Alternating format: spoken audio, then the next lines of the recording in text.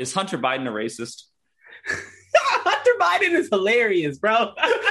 Dude, I got so much respect for Hunter Biden now because he gives no fucks. And if my dad was Joe Biden and Joe Biden got away with Joe Biden's gotten away with, I wouldn't give a single fuck either. Yeah. So like this is a question I had for you about the N-word. Obviously, I never say it because it's like totally taboo and inappropriate for me to say it. Yeah. But like, does a white dude saying it automatically mean that he's racist? Nah. I believe no. I think everything needs context, you know. Like I don't think Hunter Biden in those texts, like it was really stupid for him to text that, especially knowing who his dad is. Like totally he was probably high on crack. Yeah, but like he obviously wasn't like he wasn't like making it. He wasn't expressing that he thought black people were inferior. He was just like using a word that white people out of respect just don't use. Yeah, I think context definitely is important. Yeah. So you don't think he's necessarily a racist? Just a fucking crackhead. yeah. Based off of what I read, like this shit made me laugh. Like racism is usually not funny to me, but I don't think he's racist. We choose to go to the moon in this decade and do the other thing, not because they are easy, but because they are hard. Mr. Gorbachev, tear down this wall. A date which will live in infamy. I still have a dream. Good night and good luck.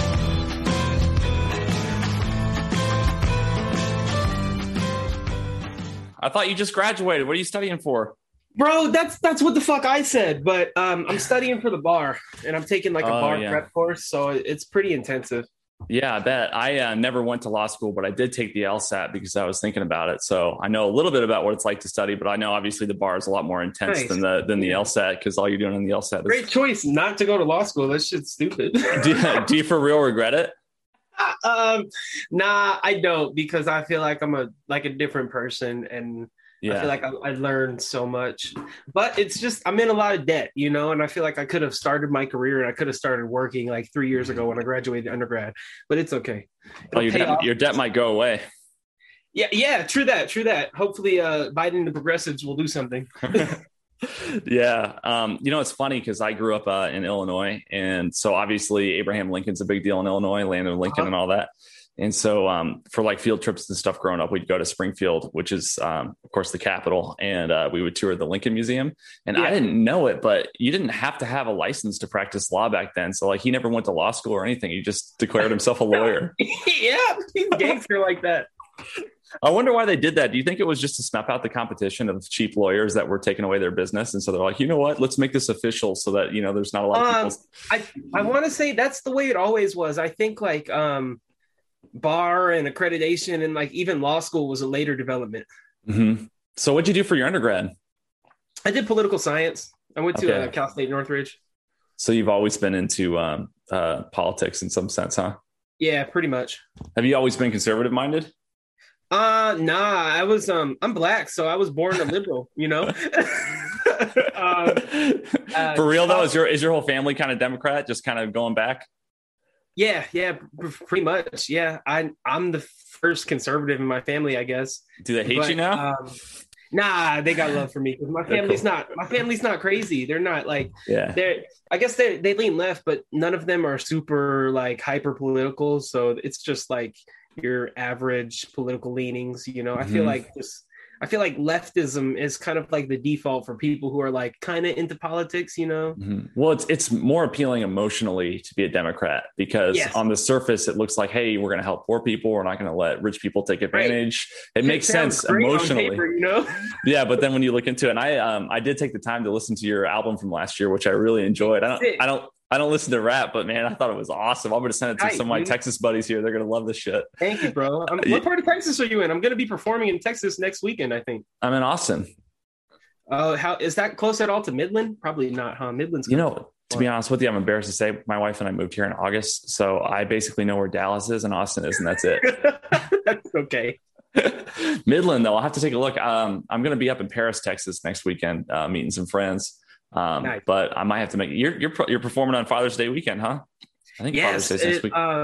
Yeah, I don't even think he like intended that. And it's on Juneteenth too, which is kind of funny. Yeah. So what made you switch to conservative? You just started studying political science and you actually like read Wealth of Nations or something when you were in school? No. So I did, you know how they make you do like your general education at first? Yeah. I took an introductory logic course and that kind of was the switch. I feel like it was just like my first introduction into critical thinking. Like I'm not saying I didn't think before, but it just, you know, like logical. Was this the textbook? Harley, yes, yes. Yes, that's that shit, bro. That class changed my life too, bro. I fucking the fallacies, yes, bro. Yes, bro. That's it right there. I honestly didn't even do too good in that class. I'm pretty sure I got a C, but like I feel like it just opened up another way of thinking and looking at the world. And I took that my second semester in college, so it was like spring of my first year. And the semester before that, I took an English course in Africana Studies, and that was pretty much like critical race theory and shit. You know, white people are bad, the oppressor, America's capitalist, patriarchy, white supremacy, and everything that the left is kind of running with today. So after that class, I was like low key indoctrinated. You know, I kind of felt like, yeah, down with the system, blah blah blah, all this. And then I took the logic course the next semester, and I was like, wait a minute. That's pretty radical. Let me kind of step outside of my feelings and look at things objectively. And that's when I kind of decided to check out what people on the right were talking about. This was also, it was also 2015. I had just turned 18. So 2016 was going to be my first election. So I said, you know what, let me do my due diligence. Let me see what the Republicans are talking about. I was rocking with like Ben Carson at first. And then I got word that Donald Trump was running. And I feel like once I saw Donald Trump come down those escalators, that was it for me.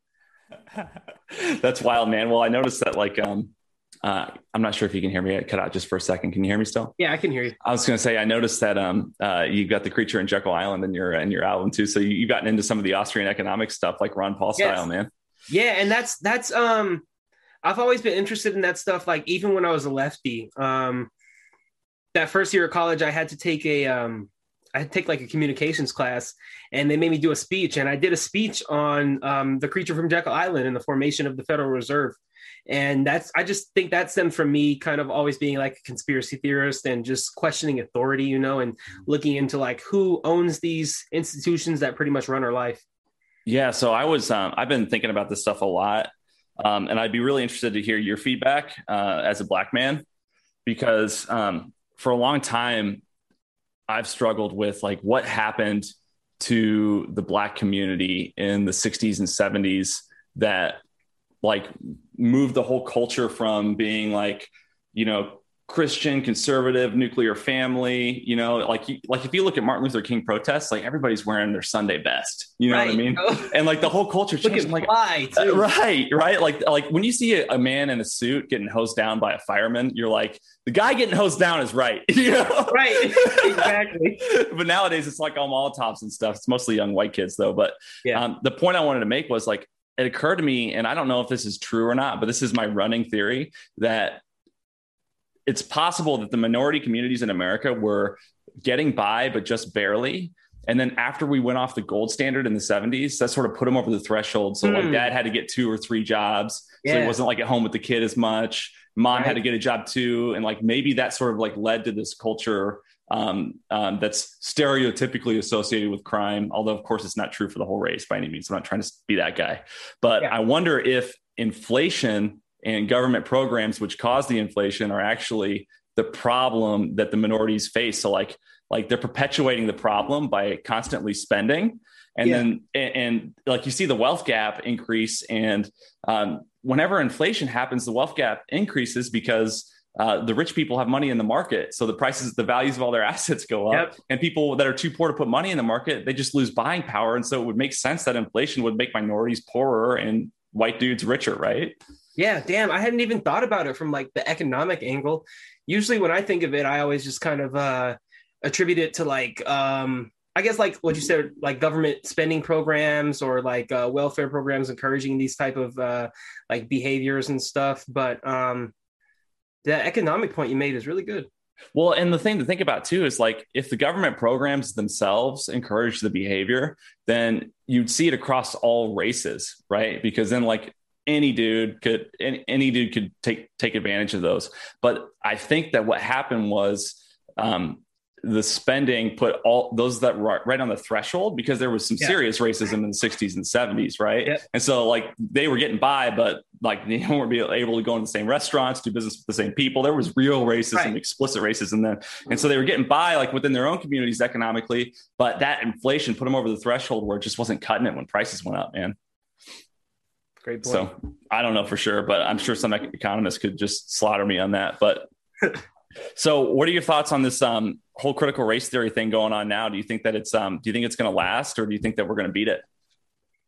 Dude, I don't know. I tweeted earlier, like, I want people to stop talking about it because it's just so annoying to me. And a bunch of people were replying to me saying, oh, you think it's annoying because you don't have kids, blah, blah, blah. But I just got out of the school system. You know, I was subjected to that. The way I feel, like it's obviously like bad. I don't think people should be taught to hate America, hate people for the color of their skin, but it's like speech, you know, and I feel like waging an attack on speech is never really good. I think we should be focused on promoting our alternatives, you know, and coming up with our way to educate our own children, not just saying like, okay, what the Dems do is bad, and we're going to just focus on what the Dems do all day instead of saying, you know, like, okay, we're going to try to come up with our competing theory. But I do think it's weird that like education and academia has evolved into like some sort of political debate where we're arguing over the way that people teach our kids. And it's so, I guess, one-sided in the fact that like, okay, if you're a Dem, you're probably going to be for it, or if you're a Republican, you're against it. And I feel like just the fact that people are focusing on it so much is just another way to kind of divide us. Yeah, I think so too. And I kind of think of it like in the same way that I think of the Me Too movement. I think that the Me Too movement was awesome for a lot of women, particularly like Harvey Weinstein victims. But in my opinion, you could totally disagree. But in my opinion, the Me Too thing got way carried away to the point where like now when there's a sexual assault allegation made up against any politician, including Cuomo, who I'm not a fan of, I just don't believe it though, because they threw it too much. And now I'm like, I don't believe, and I'm worried about the same thing with racism. Cause like, I think that like there probably are some racist issues in racist systems that need to be fixed. But if everything is always racism, then it's hard for me to like identify any instance of racism other than the obvious explicit stuff. You know what I mean? It's like, if we just throw the word around, like you can't throw the word Nazi around. People are calling Ben Shapiro a Nazi. The dude's Orthodox Jew. Bro, somebody called me a Nazi. I'm black. Like, I'm like, nah, yeah, you're right though. Like if we call everything racist, then all of a sudden nothing is racist, you know, because it's just like, oh, okay, whatever. Racism doesn't really mean anything. So let me ask you, do you think that white supremacy is the greatest threat to national security in the United States? Oh my God. No, I think the lack of financial security is, for one.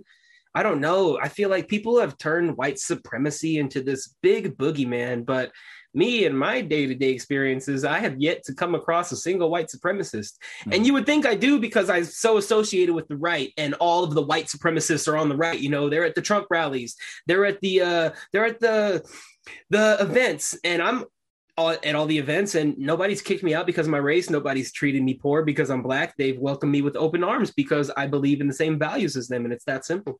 Yeah, I lived in the South for a little while, and I ran into maybe one or two guys that made it clear that they were actual white supremacists in all the 7 years I lived in Tennessee. And they were way older dudes, very deep rooted, but actual explicit, you know, like American History X white supremacists.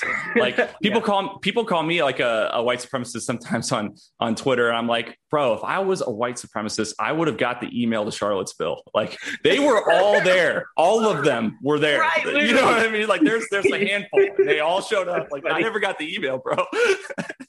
You should have showed up, man. Dave Chappelle style. Right. Did you ever watch that episode of the Chappelle Show when he's in the KKK? Oh, yeah, for sure. With Clayton Bigsby, that shit's a classic. So how'd you get on rap? I've been rapping for a long time, really. I first started playing around with it probably around 2009, maybe 2010.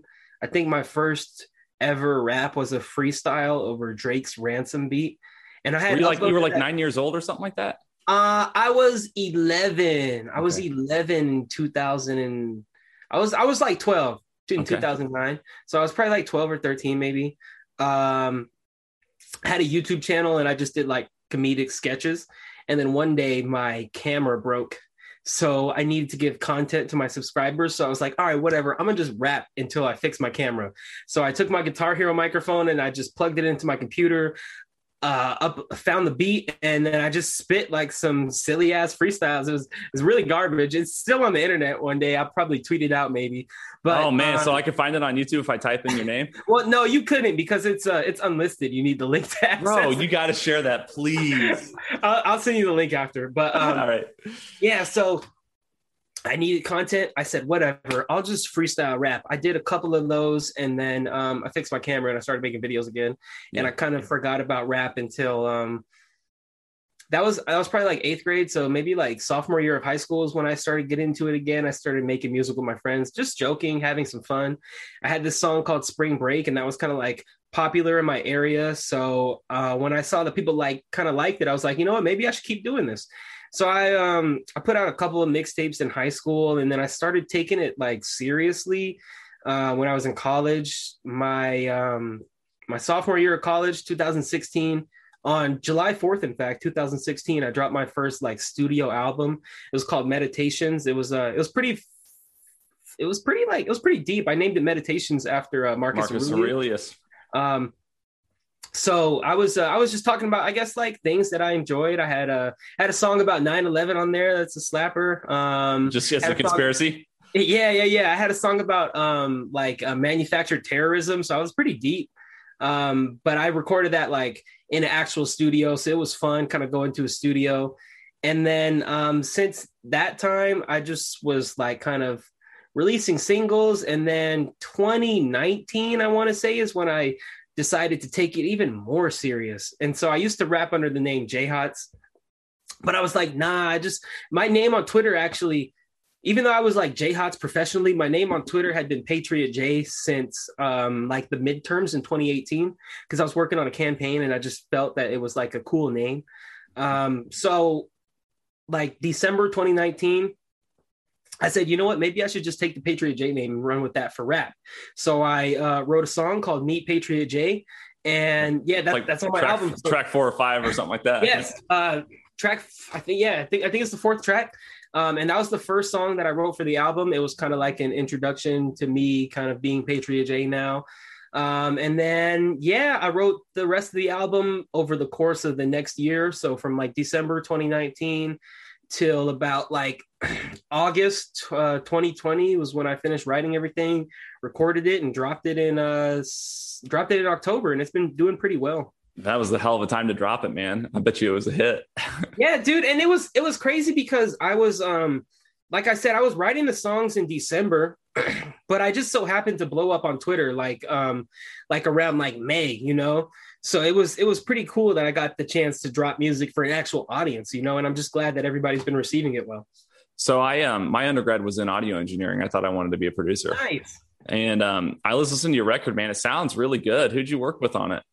I got a buddy. He lives down the street from me. His name is Jonte. We just record in his bedroom, believe it or not. Yeah, but he's got like at least a decade of experience with Pro Tools under his belt. Yeah. And now is he cool with you rapping about conservative stuff? Yeah, he doesn't give a fuck. I paid the man money to record. I could literally say anything. He wouldn't look at me silly. Man, you ought to get your own Pro Tools rig and mess around with it. Dude, I have what do you call it? Ableton. I have Ableton. But I just being like law school and shit, I've never really had the time to kind of learn how to do it right. So I was like, whatever, I'll just outsource the mixing to Jonte. So what kind of law do you want to practice? I would love to do like constitutional law. If I could make a living arguing about the Constitution all day, that would be it for me. But it's not really practical, like constitutional law, and a lot of the stuff is kind of pro bono because you're helping out like people who don't really have like the strength of a big corporation behind them in some cases. So I feel like right now I'm either thinking about doing like criminal law, maybe some criminal defense work, or maybe like contracts work, because I really enjoy my contracts class. You ever think about getting into politics as a candidate? Yeah, I probably will one day. It's like my goal. I don't know when, I don't know which office, but I probably will do it one day. What about teaching too? You can always teach constitutional law. Yes. And I do think about teaching all the time. So in law school, obviously there's all sorts of different avenues for law. There's contract law, there's defense, there's prosecution. How much time do you actually spend learning about the Constitution? Do you just take like one semester worth of constitutional law, or how does that play out? My school required me to take 2 semesters. One semester about the constitutional structure, so just I guess like separation of powers and stuff, issues like that, dealing with like how the government is formed. And then the second class was like an upper level constitutional class called individual rights. And that was focused on like more of the substantive rights, like equal protection, due process, First Amendment issues like freedom of speech, religion, assembly, and all that stuff. And then I took a media in the law class too, which was pretty much all about the First Amendment. And that was really fun. So was that like about censorship on Twitter and stuff like that? I mean, how internet companies can have anything to do with that? We touched on that, yeah, but it was largely about like reporters' rights and when the government can and can't really tell somebody what to publish. Okay. Or defamation was a big topic too, like what you can say about people. Oh, that's interesting. So what do you think from a constitutional standpoint about what's going on with these platforms deplatforming so many people? I think it's evil, really. I feel like it's done with malicious intent. So they're able to kind of get away with everything. Are you familiar with Section 230 of the Communications Decency Act? I am familiar with it, but not intimately familiar with it. I think I've read the significant portions of it embedded in other articles a couple times a long time ago. But I understand that okay, they're not liable for the behavior on their platform. Yeah, exactly. So I think the law says like no internet service provider shall be treated as a publisher, and they can pretty much take actions to remove content that they deem objectionable.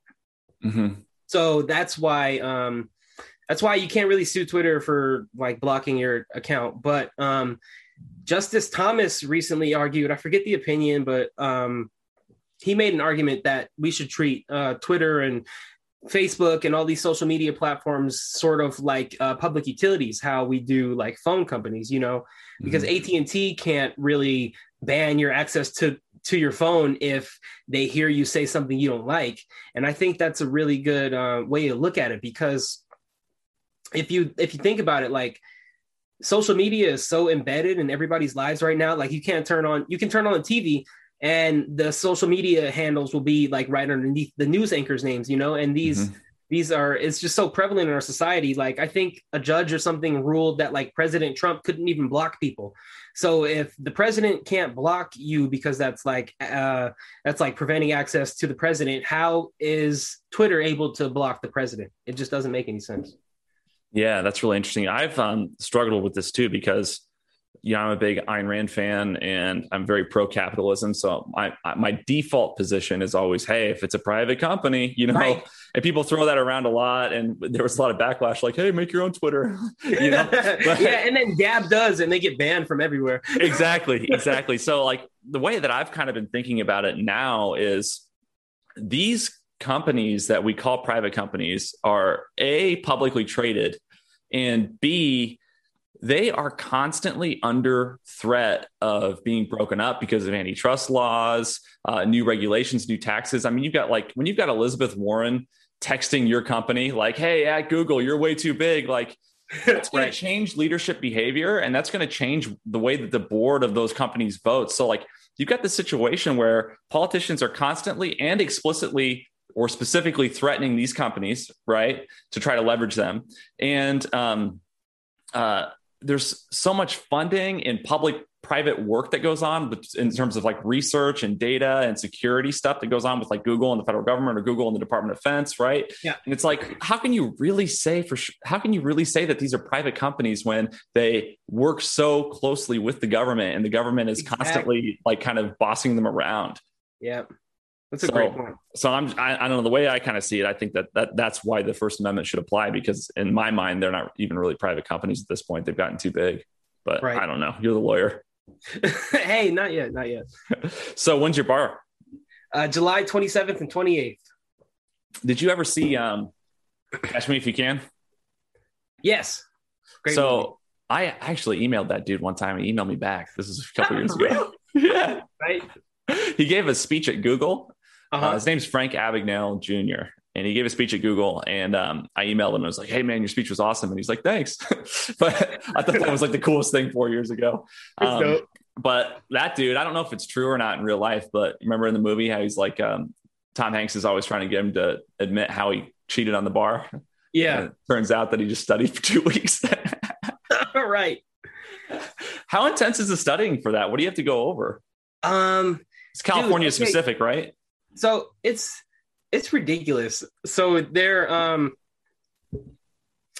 the UBE, which is the Uniform Bar Exam. I think like 27 states might follow that. So where if you take it in one state, it's reciprocal. You can enter to practice in the other states. But of course, California is special. So California has their own exam. So it's split up into 2 days, 1 day for essays, 1 day for multiple choice. The multiple choice only tests on the subjects that are on the UBE.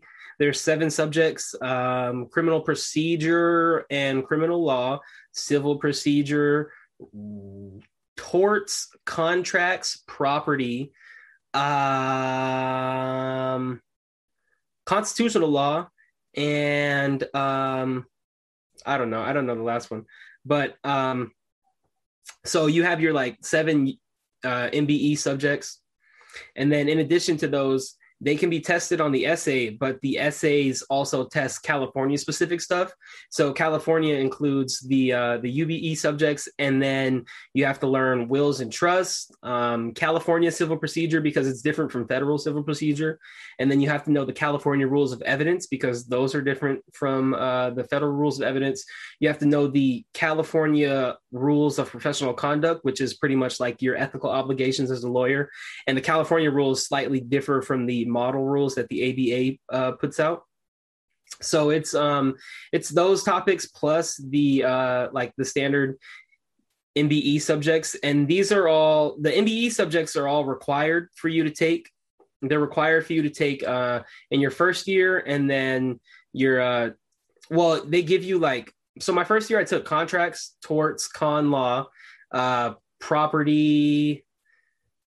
I had a writing class and something else, but it's all of the subjects. I'm just pretty much reviewing all of the subjects I learned my first year and my second year, because that was like, I don't know, a long time ago. And then there's additional stuff that they don't really teach you in law school that the bar might test you on.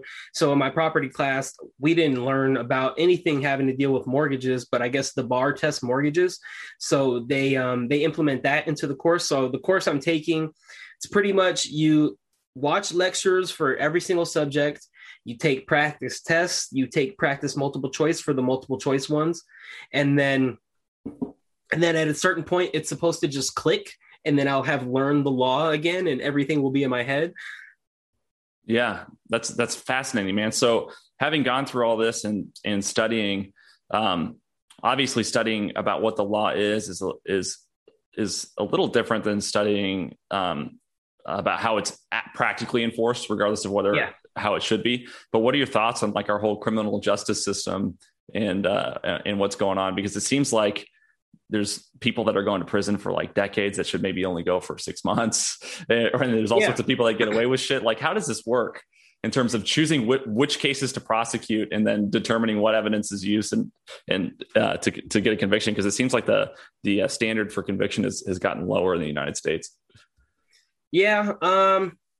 So I don't know too much about, I guess, the criminal process. I worked for the district attorney. When I went into law school, I kind of wanted to become a prosecutor. And then working for the district attorney made me a little bit disillusioned, because when I was in there, I just felt like in LA. Yeah. So I felt like the way they talked about some of these people was just like, I don't know, it rubbed me the wrong way. And then it just seems too much of like an assembly line. So, you know, the like junior attorneys at the district attorney's office will just get their case. They'll work on their case. Right after that, they'll get another case. And I feel like it's too conviction based. You know, they're always worried about, okay, well, I gotta bring this case forward because I got to get my conviction rates up. You know, I got to get my numbers. I feel like they almost have to meet their quotas in the same way that like police officers do when getting tickets. And that's never a good way to enforce justice. You don't want to have to meet these arbitrary numbers. You want to actually do good by the client. You want to actually do good by the people. You want to bring a case if you think you can prove it beyond a reasonable doubt, not just because you feel pressure from the higher ups to meet your certain numbers. So it's, to me, it's a little bit like impersonal. And I just think the people at the top kind of become like power struck also, because they're in there for years. You know, they feel like they can do whatever they want. And that's never really good. We need like some sort of oversight or more accountability. Do they have actual quotas for convictions? I don't think they do have quotas, but I do know that people trip a lot about their conviction rates. So would you say that every prosecutor knows exactly what percentage of cases they win? Yeah, most likely. Oh my God, that is crazy. And what happens if you're a prosecutor and let's just say you get 10 cases that you're prosecuting and the defendant actually is innocent, okay? And let's say that they're all acquitted. Are you just fired? I'm not sure. I don't know what happens. Because it doesn't seem to me like you should be at fault if you're a prosecutor and you prosecute an innocent person's case and they win. Right. Right. You know what I mean? Yeah. But like you watch, I mean, like I love law movies, lawyer movies. Mm-hmm. I know that it's obviously a dramatization of what's mostly sort of like a paperwork job. But like that's one thing that's captured in the movies too, is just how competitive the prosecutors are. And it seems to me that that's very, very much a conflict of interest with actual justice. Yeah. I mean, obviously you want, like in an ideal world, you have a prosecutor who believes that the person is guilty and you have a defense attorney who believes that the person is innocent and they hash it out. But it seems now you have a prosecutor who doesn't care if the defendant is innocent and a defense attorney that may or may not actually believe their client's innocent. Yeah, totally. And I feel like, especially the public defenders, they're overworked. So, you know, I would like to imagine they put in their full effort, but I can't really say that they really would on each case just because of like the time constraints and the amount of cases that they see on a monthly basis. Well, I had a buddy who was a cop and I kind of resonated with what you said about how you were kind of off put by maybe some of the remarks that you heard at the district attorney's office. Just like if 90% of the people that you deal with as a police officer or a defense attorney or even a prosecutor, if 90% of them are like the scum of the earth, then it's really easy to just assume they all are. You know what I mean? Like, yeah, like if you're a public defender and you're like, all right, this guy's got no money and he obviously raped this person. You know what I mean? It's like, but then like after 1,000 times, you get one that's like just happens to be poor and like didn't actually rape the person, you know, but you just like you're so biased from your history that you just assume the person's guilty walking in. Like that's one of the things that scares me about public defenders is that the type of people who have to rely on the public defender system are probably the type of people who are more likely to commit crimes or less likely to be innocent, right? Mm-hmm. And that must create some sort of a bias inherently in the defense attorneys. Like I almost feel like you should have to do a year on, a year off as a public defender so that you can have like a break from it. Right. But I don't know. So studying for the bar, you got the undergrad in political science. What do you think is going to happen in 2024? Dude, I don't know. First of all, is Hunter Biden a racist? Hunter Biden is hilarious, bro. Dude, I got so much respect for Hunter Biden now because he gives no fucks. And if my dad was Joe Biden and Joe Biden got away with Joe Biden's gotten away with, I wouldn't give a single fuck either. Yeah. So like this is a question I had for you about the N-word. Obviously, I never say it. because it's like totally taboo and inappropriate for me to say it. Yeah. But like, does a white dude saying it automatically mean that he's racist? Nah. I believe no. I think everything needs context, you know. Like, I don't think Hunter Biden in those texts, like, it was really stupid for him to text that, especially knowing who his dad is. Like, totally stupid. Probably high on crack. Yeah, but like, he obviously wasn't like he wasn't like making it. He wasn't expressing that he thought black people were inferior. He was just like using a word that white people, out of respect, just don't use. Yeah, I think context definitely is important. Yeah. So you don't think he's necessarily a racist? Just a fucking crackhead. yeah. Based off of what I read, like, this shit made me laugh. Like, racism is usually not funny to me, but I don't think he's racist. But it is funny to kind of watch people on the right say, "Look, Hunter Biden said this. He's racist," because I feel like they're just using the left's tactics. Yeah, it's an overcompensation, like, right. And one thing that's really bothered me is I'm so against cancel culture, and now we have instances where left-leaning people are getting canceled, right? And you see tweets like, "Hell yeah, get her off the platform," right? And like for example, when Fauci took his book off of Amazon and lost his publishing deal, I was like, listen, I'm no fan of Fauci, but like, we can't just not let people write books. You know, and I got hate from the right, like blocked, mute, like all this stuff. I'm like, bro, it's like, we can't just cancel everybody, man. It's like that Gandhi quote, "An eye for an eye makes the whole world blind." It's like the only person left on Twitter at the end of this is going to be Joe Biden. And he doesn't even do his own tweets. Yeah. It's just Joe Biden and Kamala tweeting at each other. What are you doing? Just you up. Sending each other photos of them walking through the hallways. Yeah. So like, we'll get back to where I was. What do you think is going to happen in 2024? You think Reds are going to sweep? Bro, I don't know, because I thought Reds were going to sweep in 2020. Like, I genuinely believed it was going to be like a landslide victory, and I still do think it was, which is the messed up part. You think there was legit cheating, or do you think it was just because of all the mail-ins and the harvesting? Yeah, that's cheating. Yeah, but like, I agree with you that it's very cheap. But if the law like allows it, was it really cheating, or is it just shitty law? You know, but I know. I think like in Pennsylvania, the legislature, like, I think the court did it without the legislature's approval or something like that. Yeah, they use the emergency power of the governor or whatever to change some of the election rules because of COVID. Yeah, but I don't know. I think we have to kind of get election security first. We need some sort of way to make sure something like that doesn't happen again, to prevent all these fraudulent ballots. You know, I think we might need voter ID, or just return to like paper voting. I don't know why we vote on a computer system. That makes no sense. If it's electronic, it can be hacked. So why is it that Democrats think that all black people are without an ID? Because they're racist, and they don't think highly of black people. like dead ass. Everything they accuse the right of being is what they are, you know. I think it's ridiculous to assert that because a politician is saying, "Hey, you need an ID to vote," that somehow singles out black people, because every black person I know has an ID. I haven't run into a single black person who doesn't have an ID. The only black person I know without an ID is my little cousin, and that's because he's 7 years old. Mm-hmm. We're gonna have to give him an ID. Yeah. So why do you think it is that minorities, and specifically black people, why do you think it is that the Democrats have sort of gotten a monopoly over that whole entire constituency? There's really like no other option. You know, I feel like Republicans outside, like prior to Donald Trump, no Republican has ever really actively tried to campaign for the black vote. Do you think it's because they don't give a shit, or do you think it's because they thought it was hopeless?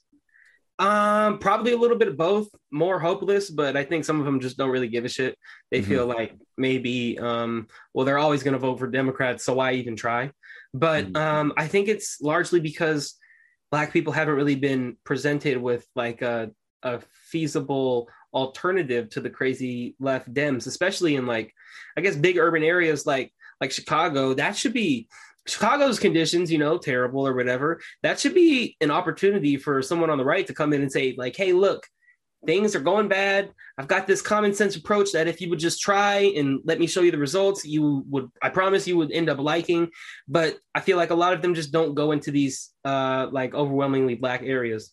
Mm-hmm. And you mentioned that like part of your transition was taking that critical thinking class after you'd taken a critical race theory class. Was that enough to do it, or was there more to that? Because I'm just trying to figure out, I've been thinking about this a lot today specifically, like how do minds actually change? Like I thought about my life and like religious changes that have happened, or like even political changes that have happened, and in terms of what I believe.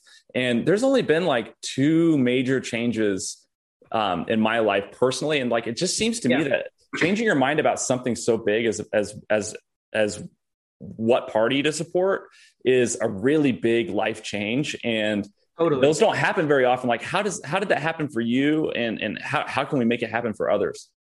So I think what's really important is, one, just talking to people, like being a good person, engaging in a good faith conversation with somebody on the other side, trying to let them know why you believe in it and presenting what you believe. Because I feel like the right has common sense on lock. Mm-hmm. Like, I feel like most of our policies are rooted in common sense.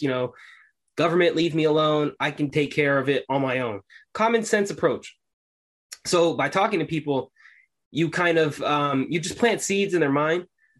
I feel like my professor who taught me logic, he was definitely a Republican. And I didn't know it until I found him on Facebook like a couple months ago. And I had to thank him for teaching me logic and turning him to a Republican. Come to find out, he has this like entire Facebook page dedicated to like destroying leftism in academia. But I remember specifically, he made this like funny joke about, it was just like an anti-Dem joke. I think it was something like, said something about like making bad decisions, and you'd like, yeah, like voting for Obama for a second time.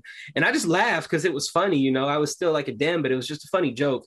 Yeah. So I feel like, in addition to talking with people, we need to engage in the culture war a little bit more. Maybe we need to have our comedians out there. We need to have our filmmakers out there, our musicians out there.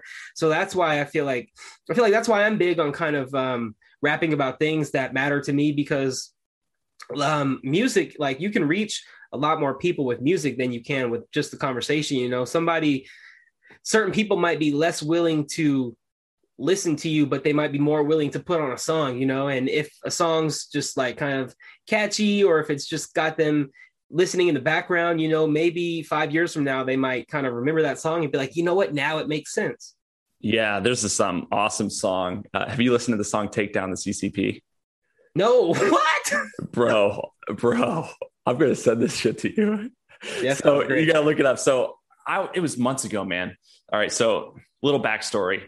My best friend in Texas lives in the middle of nowhere, Texas, Paris, Texas. Okay. And he's like 21, 22 years old. And I met him playing Red Dead Redemption 2 like 4 years ago. Hi, bro. I just got on video games.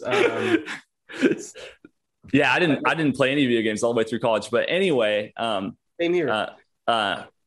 Anyway, this song comes out. It's called like Take Down the CCP. Uh-huh. And I go to listen to it on Spotify. It's got like 1,200 listens, right? And I found it because of an article, just so happenstance on Twitter or something. And I text my buddy Josiah. I go, dude, you'll love this song. You got to hear it. And he's like, bro, I listen to this shit every day on the way to work. I'm like, dude, there's only 1,200 listens. How the hell did you hear this song? You've been listening to it for like 2 weeks. That's so funny.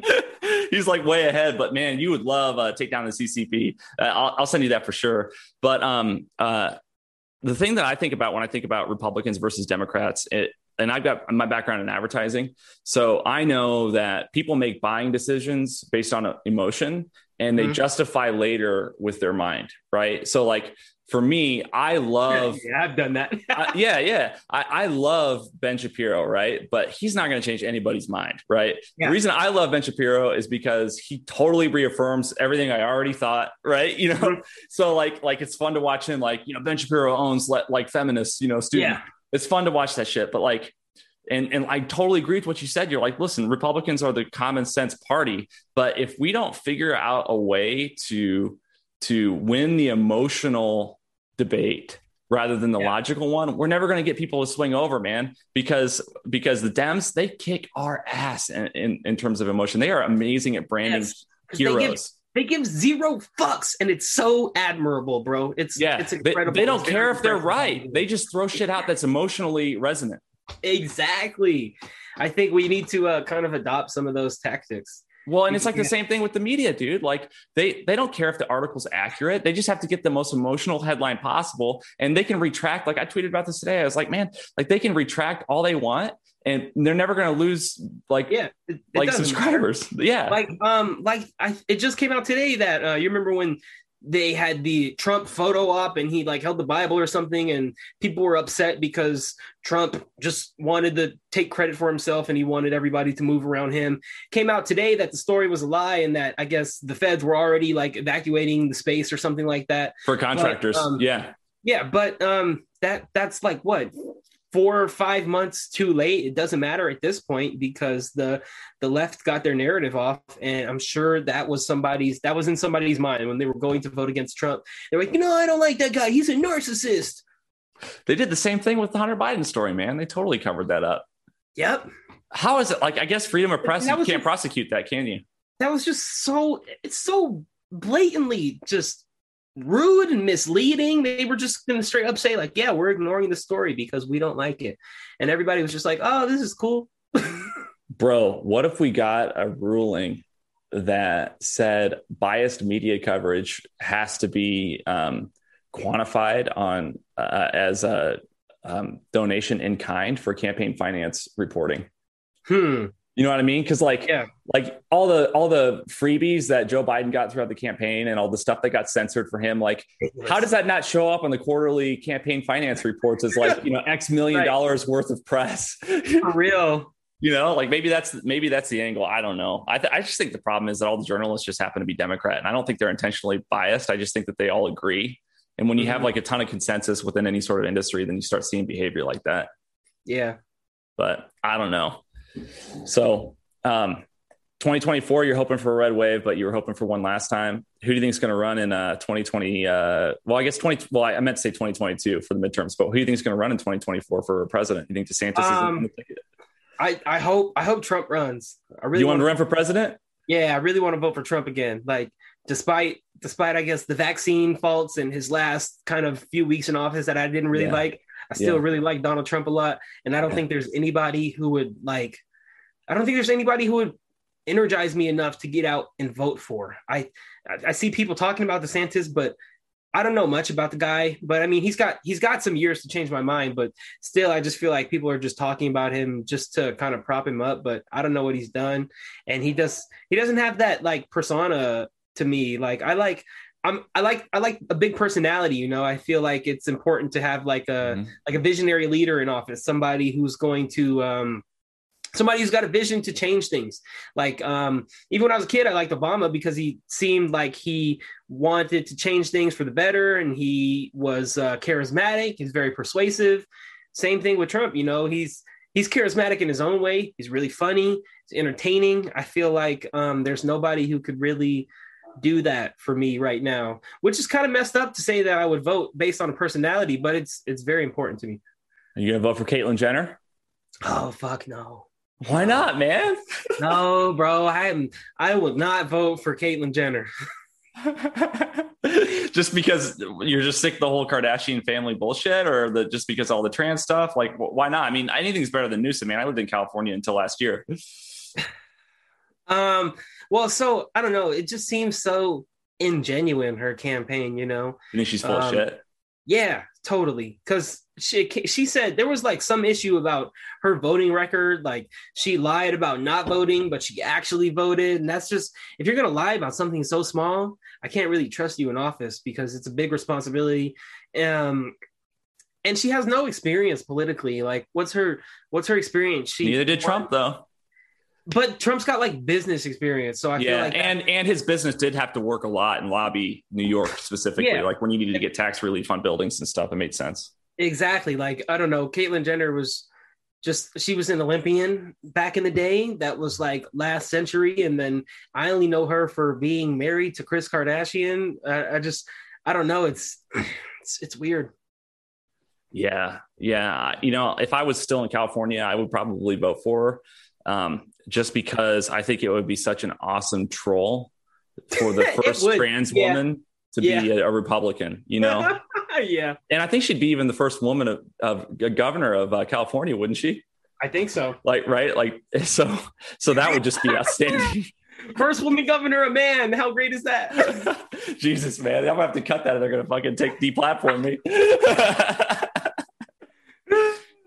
But I don't know, man. And she's too connected to the Hollywood swamp for me. I wouldn't want to put a swamp candidate in office.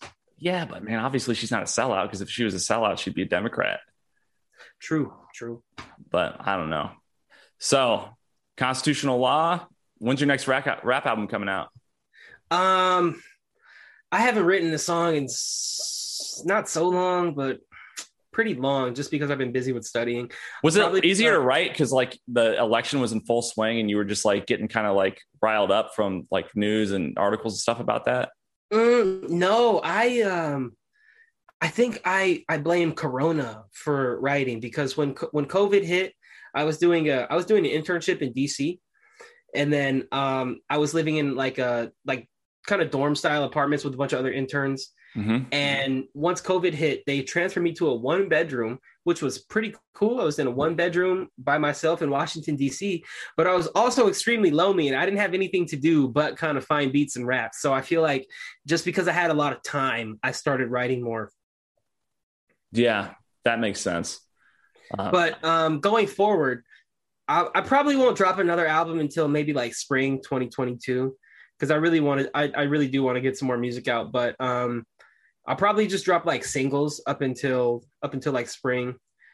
I've been doing a lot of features lately. I was just featured on Bryson Gray's latest album. I think you shared. Was that a music video? Didn't you share that?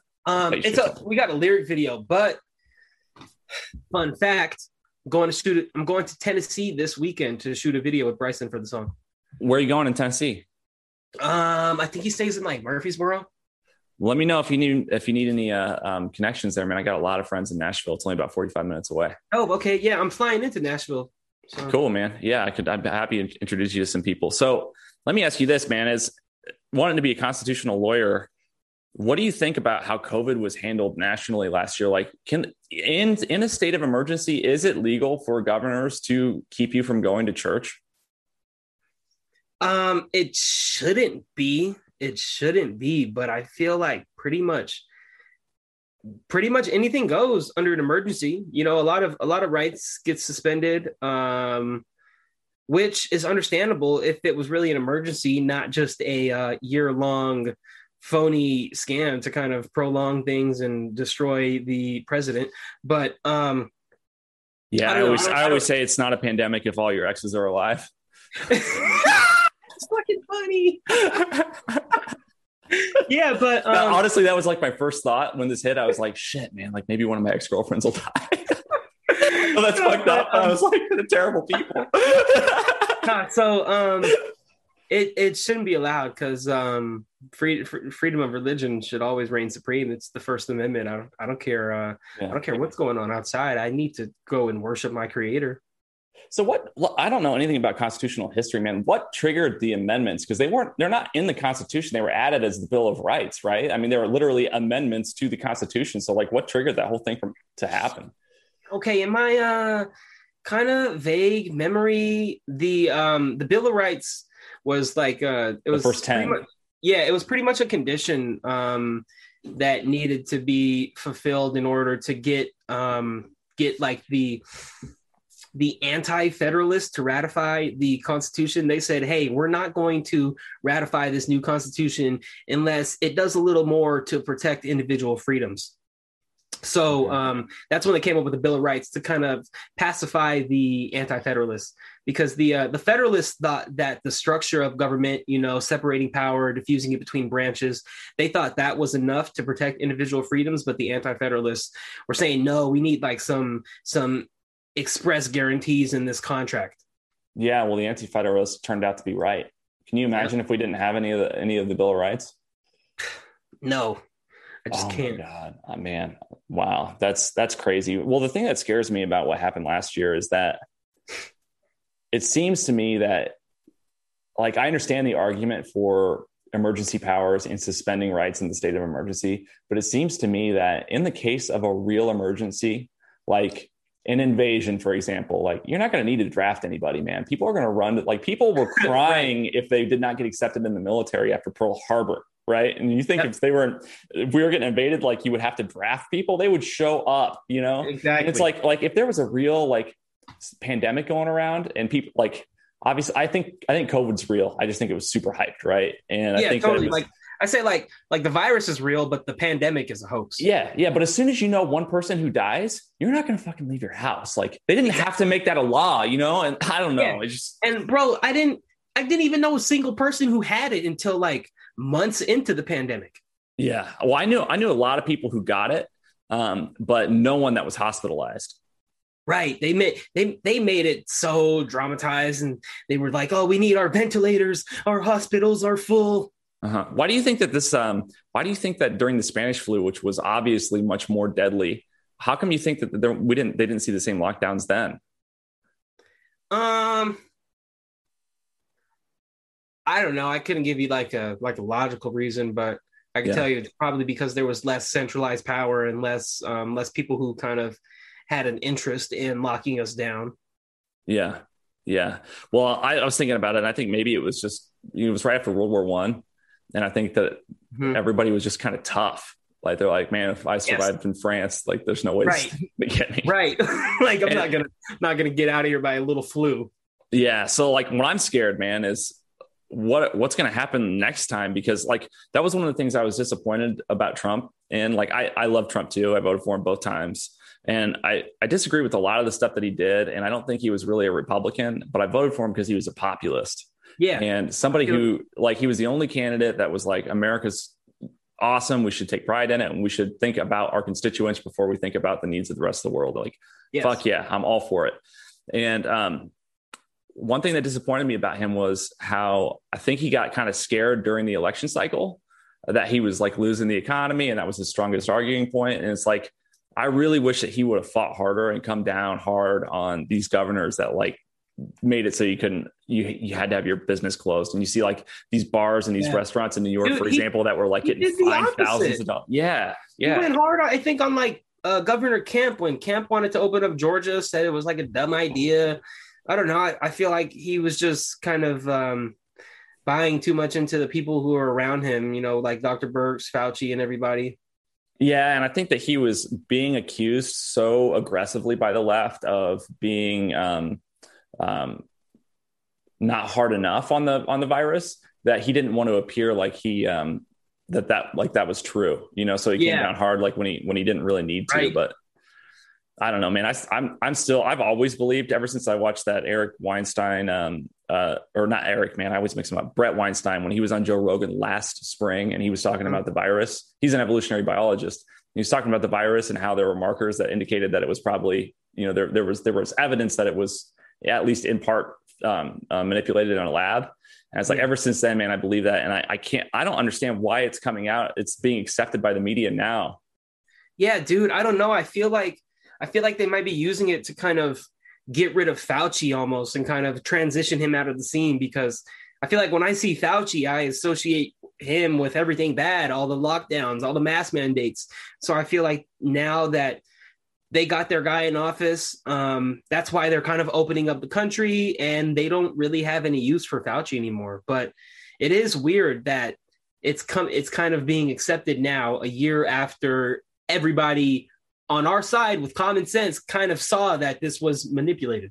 Yeah. So, like, what do you think the right move is then in terms of foreign relations with China? Like, if they resulted in multi-million, was it like 4 or 5 million people worldwide that died of COVID, or with COVID, dude, at least? Like, what, are we going to fine them? I mean, shit, like, if our president would have died, it would have been an act of war. I think they need to pay some sort of reparations or something. But yeah, that is definitely an act of war. And we've got to kind of get rid of the I feel like the Americans who were maybe in concert with China or just willingly helping them and promoting these narratives. Yeah. Well, especially the WHO was totally bought and paid for in terms of how they reported what was going on with that virus. Spokesperson, really. Yeah, totally. So what do you think about, and I want to be conscientious of your time too, but I just wanted to ask you, like, I struggle a lot when I think about China because, like, it seems to me, obviously they've got like camps with Muslims in them. Yeah. They're paying people, I don't know how much, like $2 to $4 a day on average or something like that. It's something astronomically low, or I can't remember what the rate is, but it's super low what the average income is in China. And like, what do you think from like an ethical or a legal standpoint about the United States basically like outsourcing slavery? Dude, I think it's ridiculous. I feel like it's sad that everything gets made in that country. Yeah. Because as a country, we should be self-sufficient. We should be producing all of these items ourselves. We should be exporting to countries like China, countries like Canada, Mexico. You know, we need to be putting in this work, but just because it's easier and it's cheaper to do it, that's why we get away with it. But something's got to be done. I don't know. It's just a fact. Aside from the fact that like it's bad to support their cheap labor, it's bad for our morale, you know, when we as an American people rely on everybody else to get stuff done. You know, if we can't do anything for ourselves, we're never going to really be able to stand up and be truly independent. So what would you say? What would you say is America's like greatest threat or number one problem now? And how do you think we can get past it? Yeah. It's a good question. Let me see. Take your time, bro. I'm here for the show. I think the greatest threat, probably the media, because the media has control of information, and they're able to, I don't want to say brainwash, but maybe hypnotize millions of Americans into believing their narrative. And I think that power is just so dangerous. I feel like if less people were in love with the media and were not hypnotized by them, they would be able to think critically and they would think for themselves. And I just want our nation to be a nation of thinkers, because when we think about what's going on right now, we think about the way things could be, and then that's how action happens. We start to make action, we start to innovate, we start to change the world for the better. I feel like we're not going to be able to really truly progress until people kind of start turning off the media, thinking for themselves, and, you know, just doing it for themselves. That's an awesome answer. It's really good. And thanks, man. But I also I think the media is a big threat too, because they're pitting American versus American. It should never be Black versus white, or male versus female, or Jew versus non-Jew, or Protestant or Christian. We're all Americans at the end of the day. And the fact that so many Americans buy into this division game that the media plays is just so dangerous. We're not going to be able to survive for long if half the country hates the country that they live, and they also hate the other half of the country who loves this place.